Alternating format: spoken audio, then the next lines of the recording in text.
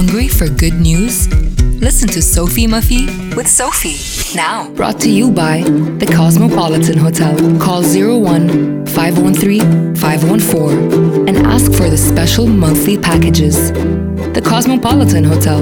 High value, smart price. Good morning, everyone. Great to be back on the air. Today I've invited two guests to be with us. Two better are here with me today so we can find out a little bit more about them.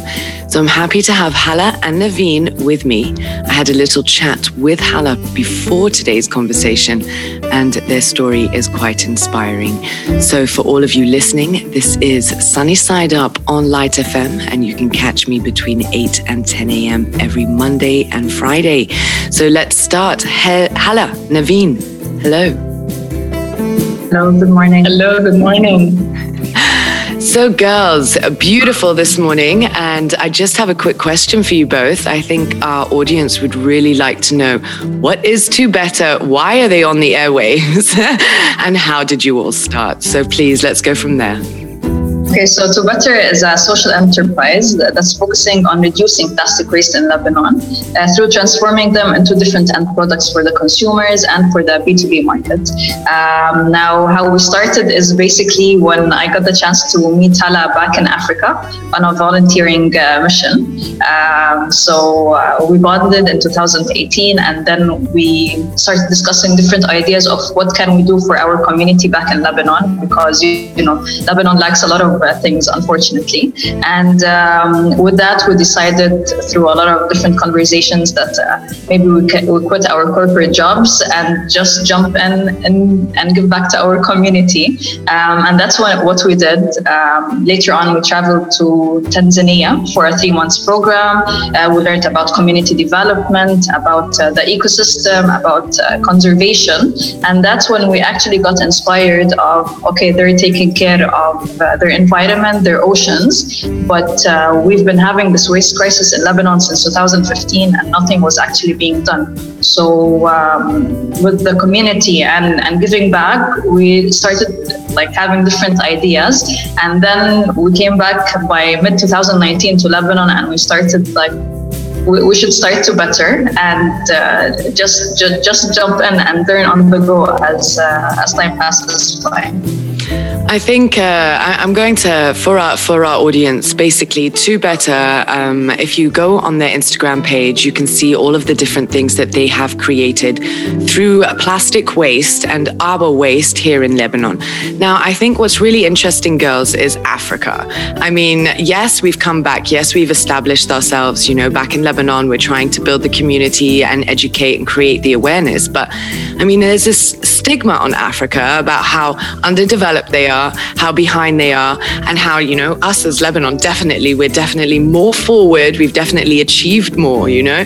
However, that seems to be the exact opposite since you're going to Africa and learning all of these different tricks and trade and bringing it back here. So for everyone listening, you know, maybe Africa can be quite inspiring to the rest of us. So what did you actually learn in Africa in regards to collecting waste, you know, upcycling it or reusing it? And what have you actually transferred to Beirut and are managing to get off the ground? I think that would be a good place to start as well.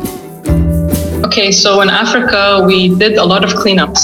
The community would come together and we'd go out into the village and we'd have a cleanup. When we gather all of these, what they do is they transform them into eco bricks. So they bring an empty plastic bottle and they put all the trash, all the plastics, everything that they find, they put them in these bottles, and then these bottles are kept for 1 or 2 days. And this plastic bottle that's filled with trash transforms into a brick. It hardens and turns into a brick. So they use these eco bricks, they put them together and they make benches, they make chairs, they make fences. So we were very inspired by, they don't need any machinery, they don't need anything, they just need manpower. So they collect, they clean, they put them in the plastic bottles, they keep them overnight, and then this turns into a material that they can use for a building block.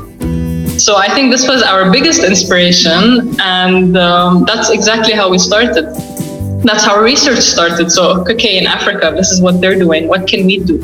And Lebanon is much more advanced in machinery and technology. So, okay, we can do something, and we can do something better as well. And this is when we came back. We looked into the machinery that we would need to transform this waste, plastic. And that's where we are now. We built our small-scaled machinery. So Naveen and I were hands-on with everything. And we take a plastic bottle or any plastic product, and then we transform it. We take it into the process of transforming it into the products that we are now selling online. And that's when we started, okay, let's make products that people interchange every year. Let's make a product that can actually stay, that they can keep in their houses, that they can use. And that's exactly what we're doing right now. Hala, that's crazy. And I think what's really interesting is if you do get into these brick building, especially with the crisis that's happening in the country, I mean, you can actually put people back in their homes, especially what took place in Beirut, in the poorer areas, I mean, we do know that the elite that did get hit, have managed to sort of get their houses a little bit back together, have actually paid out of their pockets to put it together. But there are people that can't afford it, and the NGOs are struggling to bring in the money. So this could be an easy way to try to see, how can we house people from the Beirut blast, or how can we house people that live on the border with Israel, that have had their houses torn down? How can we house the people in Tripoli and Akkad and in all of these places where, we have severe poverty? So that's an amazing, amazing achievement.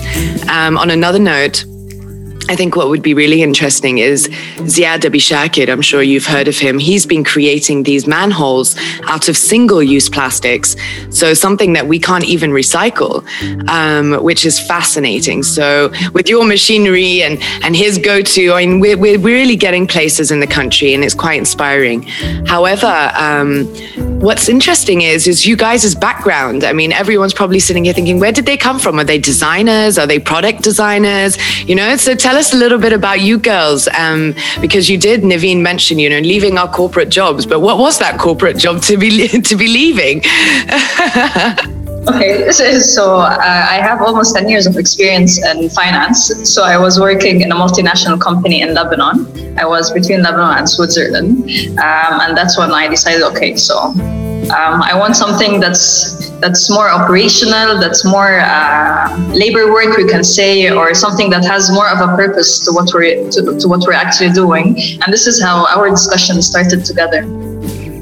And I come from a background of interior architecture. I have 6 years of experience, and I was born and raised in Saudi, in Saudi Arabia, and I worked there. And then, just as Naveen said, I think it's very important for us to find purpose in our work. I mean, when you're working all day. You're giving it blood, sweat, and tears. So it's something beautiful to see the outcome of all the effort that you're putting. And I think this is something that we both lacked.